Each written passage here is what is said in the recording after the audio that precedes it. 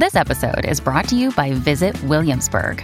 In Williamsburg, Virginia, there's never too much of a good thing. Whether you're a foodie, a golfer, a history buff, a shopaholic, an outdoor enthusiast, or a thrill seeker, you'll find what you came for here and more.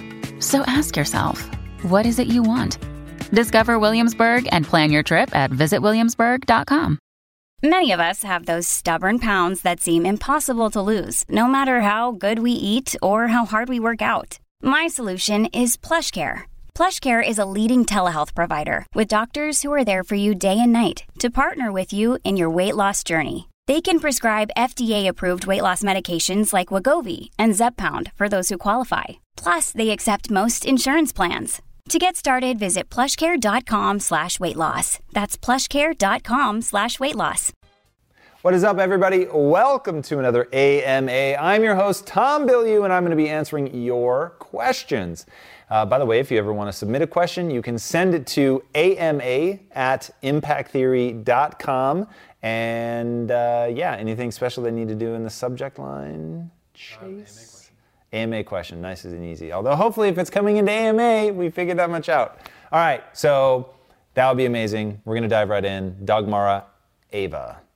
I just listened to the mind-blowing episode with Yuval Noah Harari, which was truly eye-opening in so many ways. He says, is that we paint... There we go. He says that we paint our lives into a story we choose, drama, comedy, etc. I agree with that, and no matter how hard we try to see the real us, it is mostly just perception. He says it is painful to face the reality, but it is beneficial. He says that living a story can bring around great tragedies and conflicts over time like genocide, and that we must face the real us no matter how painful. What do you think is the benefit he was referring to when we face our real selves? Or does it mean we need to get better with the stories we paint, the ones that empower us and position us to effectively solve challenges? Okay, so the reality of facing the real you, the reason that's so important is you can't change something if you can't accurately see it. And that really is step one, is getting that awareness, understanding who you are, understanding your proclivities. Jordan Peterson talks a lot about this. I think he talks pretty profoundly about the need for everyone to understand that the atrocities that happened in, say, Nazi Germany are not about just one charismatic leader who leads all these otherwise incredibly good people astray. The reality is that all of us have darkness within us. And I just read The Laws of Human Nature by my boy, Robert Greene, and he talks about something very similar. He talks about the shadow side. All of us have a shadow side, and I think that it's really important that we're willing and able to look at that, to recognize our propensity to do bad things, to have anger, to be malicious, to be covetous, to be envious. All of those things are real. We all experience those. But we don't have to give in to them. We don't have to let them gain momentum in our minds. So I think that we all have it at a low level, but you can very easily, especially in the beginning, nip that stuff in the bud, whether it's through cognitive behavioral therapy techniques and you're literally just doing a pattern interrupt, or whether it's something that you're doing through a more sustained approach via values and identity, so that just to be congruent with who you are, you don't allow any momentum to build up with resentment, anger, frustration, anything that might then over time manifest as something more evil and sinister. Bitterness is one. That's something, hey, I don't talk about things like sort of culturally very often, but I will tell you that, man, there's a sense of growing bitterness in the world that really freaks me out, because I think bitterness taken on a long enough timeline, as it gets more and more exaggerated, becomes something truly sinister and worthy of fear. So yeah, that one freaks me out. But that's the reality. That's why you want to face real you, to understand who you really are so that you can make change. And that ultimately it's about figuring out who you want to be and being able to steer away from the things that are holding you back. But understanding things like what your biases are is a really good idea. So understanding that this one's just general, but all of us have a desire to lean into things that feed the confirmation bias. So we believe something, so we read things that confirm that rather than things that disconfirm that. Understand what your identity is built around, and if it's built around something being good, right, smart, all of that stuff, that you're just going to find that because your self-esteem is tied to it, that you're investing in that you're pursuing that you'll try to shut down good ideas because they weren't yours. You'll do weird backbends to justify your position. Another way that this plays out, when you buy a brand, you have this sense of your choices and what they say about you tied up in that, and you would never want to say that you chose poorly the first time, so you end up going with the same thing over and over and over and never really thinking about it because you just don't want to admit that you're wrong. So the ultimate punchline in there is once you know who you are, then you can make change and you can avoid the more negative sides of your personality. All right, Daniel Breeze. You talk a lot about the power of making quick decisions. Even if you make a mistake, you will learn from it and never make that mistake again. I think this applies to everyone, not only entrepreneurs. My question is, how do people make sure that they're recognizing the mistake and correctly identifying the same circumstances when they happen in the future? What specific things can people do to get better at learning from previous mistakes? All right, fantastic question. And the reality is most people do repeat mistakes, and what they probably recognize is a pattern, if nothing else. So I wouldn't say that even I am able to catch every mistake the first time. Unfortunately, I too am more prone to noticing a pattern of problem than I am one given mistake. Ray Dalio talks a lot about this in the book Principles, and he actually talks about writing it down. This is the scenario, and then this is what to do. So if this, then that, in traditional programming language. So getting yourself in a system where you're taking the time to codify, can't believe I said that, to codify the things that happen in your life, and then give a plan for what you would do with them next time. I think that's really, really important. And something that I'm failing to do here at Impact Theory, and this has really been haunting me, at the end of every year, I really try to take time to make sure that we're set for the next year. And man, I should probably do it more often, but it takes an inhuman amount of time. So doing that in that process and thinking through everything in 2018 and where we won and where we lost, it's really been on my mind that we had an intern almost 18 months ago who said, Tom, you've really got to write down these principles. I know that you feel like you put it out in the content all the time, so people would surely understand it, and they don't. And so shame on me. I've known that I've needed to do that for a good 18 months, and I've never taken the time. Wow. I'm saying that out loud as a form of whipping myself because this really sucks to say out loud. I've definitely let the team down on that. I need to start doing that. I need to find a way to make that a part of like my weekly rituals as this stuff is coming up all the time. So there you have it. In answering your question, I am reminding myself that that is exactly what I need to be doing and I'm not doing. So that's a pretty straightforward way to do that. All right, Jacob Stoll. As I write this, I currently have no money in the bank. I've been running my own production company for over a year now, living check to check. I'm 22 years old and constantly struggle between doing what I love to do or doing things that will make money. Often I find myself picking up random jobs just to pay the bills.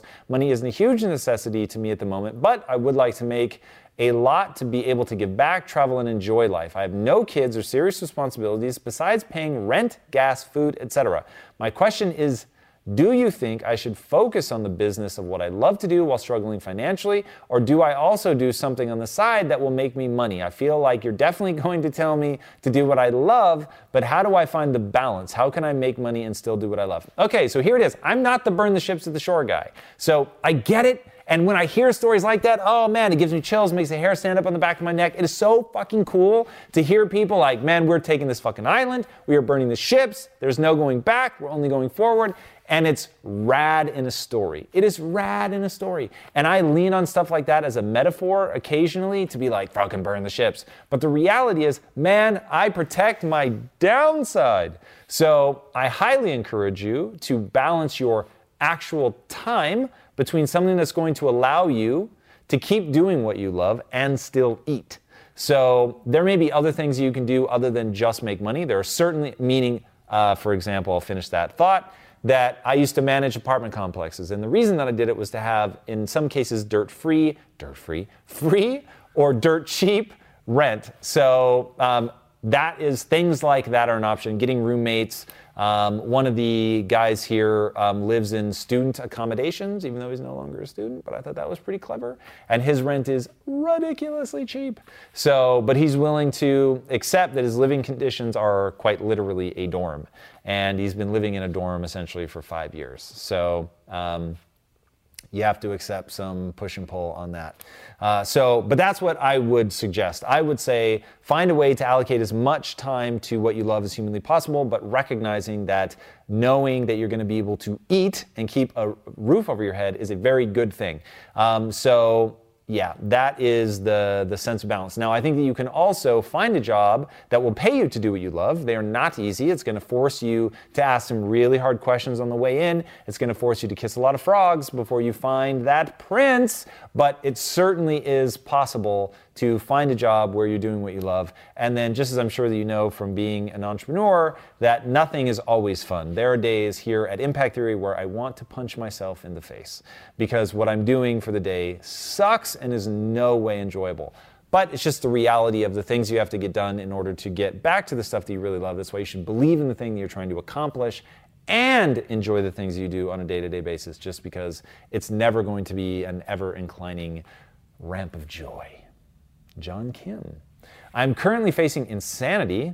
Literally, that took a dark turn. I was microdosing mushrooms at the start of the year, which initially worked great in decreasing my absolutely chronic social anxiety. However, the benefits started to decline, and I accidentally took a large dose of LSD, which messed me up. Now it feels like I'm on the verge of schizophrenia, and I'm working hard to get my sanity back. I was wondering if you had any advice for how I should proceed given my limited finances. I have invested more into physiotherapists? I'll take that literally. I've invested more into physiotherapists as I feel like targeting the physical issues, yep, that was correct, will help solve my anxiety and ability to work. As I've studied psychology in my undergraduate and continue to research it, I have not continued paying for a psychologist. I do not have many friends or family to reach out to. I have tried. My anxiety is so great. People are unable to help me. I can only help myself. Any advice at all would be greatly appreciated, and your podcast is helping me keep my sanity right now. I don't know where I'd be without it. All right, so first of all, I just want to acknowledge the amazing vulnerability and being able to share that, and I am beyond honored. It is comments like this that you don't know where you would be without the podcast that literally keep me going, and when I am exhausted and just feel like I have nothing more to give, wow, I'm getting emotional. It is literally stuff like this that keeps me going, to know that it's useful, so that thank you for that. Now I'm going to say, when it comes to mental health, you haven't mentioned depression, so I will say that maybe you're in a slightly better position. Normally what I tell people is when you're dealing with mental health, you are literally playing with your life. Schizophrenia, however, is very severe. And if it turns into paranoid schizophrenia, then you can really get yourself in trouble. I think that microdosing on your own is a mistake. I think that you're really, really playing with fire. And I highly, highly encourage you. I get why you're attacking the body issues as well. And I think that that's amazing. But I don't think that if you can only pay for one, somebody that's going to directly address your mental health issues or somebody that's going to potentially help you with the underlying cause, I would actually, believe it or not, I would say get somebody that can help you manage your symptoms right now. Not as like that's going to be the only thing that we do, but because the symptoms can be so problematic, and in the case of mental health can lead to places that are so horrifying. Like if you really slide into paranoid schizophrenia, you will no longer think you want help. And so it's like we have to be super careful not to let it go to that place. So I would say get somebody who you can work with that can really titrate your drugs so that we can get you into a stable place. Once we get you into a stable place, then we can start dealing with a physiotherapist and getting to the underlying cause, which maybe, just gut instinct, probably is tied to the microbiome. But I think that there are massive things that you can do first on the diet and exercise side that will just clean up the vast majority of just the sort of blunt force trauma, big mistakes that most people make. So cut out any refined sugars from your diet, cut out carbohydrates entirely. If you get in a ketogenic state, that's a good way of just sort of shorthanding that you've removed the really big offenders. Now, there are other things that we'll probably want to address, but just as like a quick swag, and not everybody does well in ketogenics, so this is not a panacea, unfortunately, but it does help so many people that statistically speaking, that is my advice. Now, with that set aside for now, I would reallocate your dollars over to somebody that can help you directly manage your mental symptoms. I think that is huge. I cannot recommend strongly enough that if you have found little to no alleviation, that while it may be true that it just isn't going to be an effective solution for you, start with Occam's razor, which is that you just have a bad therapist. And I would first work with other therapists, find somebody that you resonate with, try 5, 6, 7, 8 different people, do like a quick half-hour session just to feel their vibe, to see if you trust them, if you believe in them, if they speak in a way that you think is going to resonate with you. All right, I could really go on that one because I think the stakes are so high here. Seek help, seek help, seek help for sure. It's a sign of strength that you've been able to reach out and be vulnerable here. It is a sign of strength to me that you seek somebody, that you recognize that you can't do this yourself, that you shouldn't need to do this yourself. Oh man, I really hope that you seek that help. And yes, for sure, we will still be here and doing everything that we can to help you from afar. But I really think that you would benefit tremendously from some one-on-one attention. Shannon, I'm a 29-year-old single female who left the corporate world of 5 years to pursue my dream of owning my own floral business. It's ran solely by me right now, and I'm a team of one. The business has been successful, and I've been doing what I always dreamed of with it for just over a year now. I'm at a hard place right now, as some days I feel super fulfilled, and others I'm numb, going through the motions. Is this typical for anyone, even if they are super passionate about what they do? So I never would use the word numb, but there are definitely days, like I was mentioning earlier, where I actively want to punch myself in the mouth because there are just things that I have to do that are so tedious and boring or just outright painful or whatever, and I really don't want to be doing them. And in those moments, I have to remind myself that what I'm building, my why, the reason that I'm doing all of this is so important to me. And quite frankly, just like letting all of the like important and you should want to help people and all that bullshit and just setting it aside for a second, it's fucking rad. I love helping people. That shit is fun. And seeing people light up like that is so cool. So thinking about how dope it would be to actually build this studio and to pull this off and to help people at scale. Oh my God. Like, so when you have something like that you're legitimately amped up, you're not saying it because it's cool or it's socially relevant or it looks good on your Instagram feed. You're saying it because for whatever fucking reason, the things you've chosen to value, the way that you've grown up, all of that leads you to the thing that you're pursuing is super fucking rad. And so if making flowers is awesome and you've got a willingness to fight through the numb days to get back to those days, great, then we're doing the right thing. So now, how do we address the numb days? The way that we address the numb days is we're going to, one, try to identify exactly what is happening. What is going on the days that you feel numb? Is there a biochemical thing that's happening? Is it something that's related to your diet? Is it a lack of exercise? Like, is there something going on there that feeds into that? Is it task-oriented? Is there just certain things in your business you don't like doing? Could you afford to hire somebody that maybe has a natural personality inclination towards enjoying the things that you hate doing? That is huge. In fact, Carlotta, who is our bookkeeper, and by the way, I don't know if she's announcing it. She has a cool announcement. I'll let her decide if she wants that said in an AMA. But she is astonishing, amazing, and the job that she does is so hateful. And I could never bear the thought of having to do that for my job. I can't imagine. So my gratitude for her knows no bounds. And she is very good at her job, which is another just extraordinary tick on her side. So there is somebody that you can find that you can either give ownership in the business if you can't afford to pay them. And trust me, I know it hurts to give up like a percentage of your company. People really get stuck on that. But let me tell you, if you're having 1 or 2 numb days now, that becomes 3 and 4, it becomes 30 and 50, it becomes 100, and then suddenly it's 365 days, and you're not having fun anymore. And you would have been much better off giving some portion, even a massive portion, even half of your company to somebody else, as long as you know them well. There are huge caveats with partners. But if you know them well, then it can be just an absolute lifesaver. I have never done a business, I think that's true, where I didn't have partners. So that is something for me. I like having partners, and that way there's somebody doing the things that I don't want to do. So that would be my advice. Read the book, E-Myth Revisited. I think it will help tremendously. Datry. Given your belief that entrepreneurship is not in DNA, what are the most important business skills to develop and how would you build them? If you were 17 again, what skills would you prioritize acquiring? Oh dear God. If I were 17 again, and this goes for everybody, no matter what you're trying to do, the thing that you need is a growth mindset. Now, the more I think about this whole, like, how did I go from really truly not being an entrepreneur, not having any entrepreneurial instincts, to getting to the point where I could be an entrepreneur and be very successful? And the answer is that it comes down to values, beliefs, identity, rules, habits, and routines.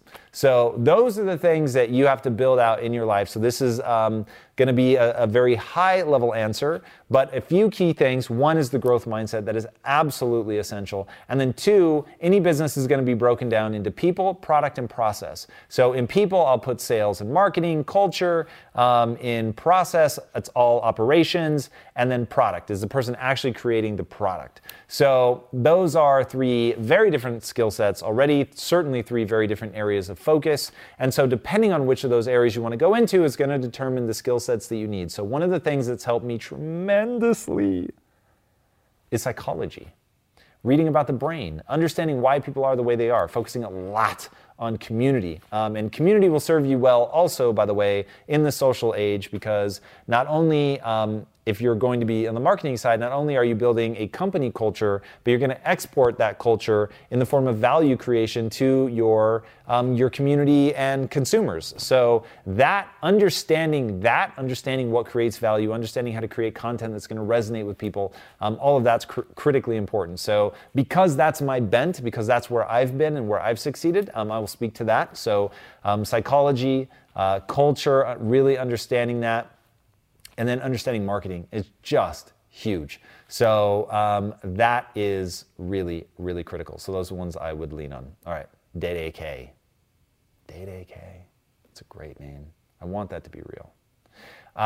When you and your former partners, Mike and Ron, created Quest, it blew up in 6 years. While most people may believe that this unicorn company came almost overnight, I believe that it was 14 years in the making. During those first 8 years in your technology company, what skills did you guys build for Quest, which was a completely new industry that allowed it to blow up? It really was. So marketing was huge for sure. And in a lot of ways, Quest was a rebellion against the way that we were doing things in awareness tech. So yes, I mean, we learned things, most of them are outdated now, but we learned things that were very useful. So the way that we were direct selling, really understanding Google, having a deep understanding of both SEM and SEO, that was huge, really helped us in the beginning of Quest. Also just working together as a team, understanding each of our strengths and weaknesses so that we could divvy up the company responsibilities in a way that really let each of us shine. At the end of the day, it was, after that stuff, it was rebelling against the way that we were doing things, which were very traditional, being invisible, using fear tactics in our marketing. So like, oh my God, if you don't have this software, your employees are probably stealing stuff from you. It was like, it felt so gross, and I did not want to do it. We weren't using the software in our own company. And so we wanted to do something that was in alignment with our desire to build community, create value, be authentic. The word that I used to use back then was personality. I want the company to have my real personality. Like, I want to be who I am. And so that was the things that were driving us, was just, we'd done it so long the opposite way of just thinking money first and prioritizing profitability, and like everything was driven by profitability. And so it was just not fun. There was no connection. There was no passion. Speaking for myself, there was no passion, no connection. So I was just like, I'm never doing that again. So if we're going to keep working together, it's got to be something around value creation, passion, community, all that. And so very much it was a company that was 14 years in the making. And those are the things that we learned from that. And that's Chase, everybody, making an appearance with the alarm. All right, next up, Paul. You talked about a pivotal moment in your development when you realized you were fighting with your business partner about an idea you knew was not the best path at the time. It was more important to win the argument versus admitting you were wrong. The story definitely resonates with me every time I get into a debate with my business partner. We've been partners for a very long time, over 20 years, and I feel we are getting further and further apart in terms of what we believe we need to be doing to grow our business. I have never heard you express frustration about another person, instead always focusing on your own thoughts and actions But how do you figure out if someone is truly toxic, or if it's just about changing your own perspective of the situation? Okay, so here's the reality. It takes two to tango. So you're in a very dangerous position with your business partner. So if you feel that you guys are beginning to grow apart, I promise you are beginning to grow apart. But I also promise, like a marriage, it's probably still salvageable. If you're asking this question, that's a very good sign. But you guys are gonna have to sit down and do the business equivalent of marriage counseling. And I'm not joking. So in fact, God, it would be actually really interesting for you guys to actually take marriage counseling.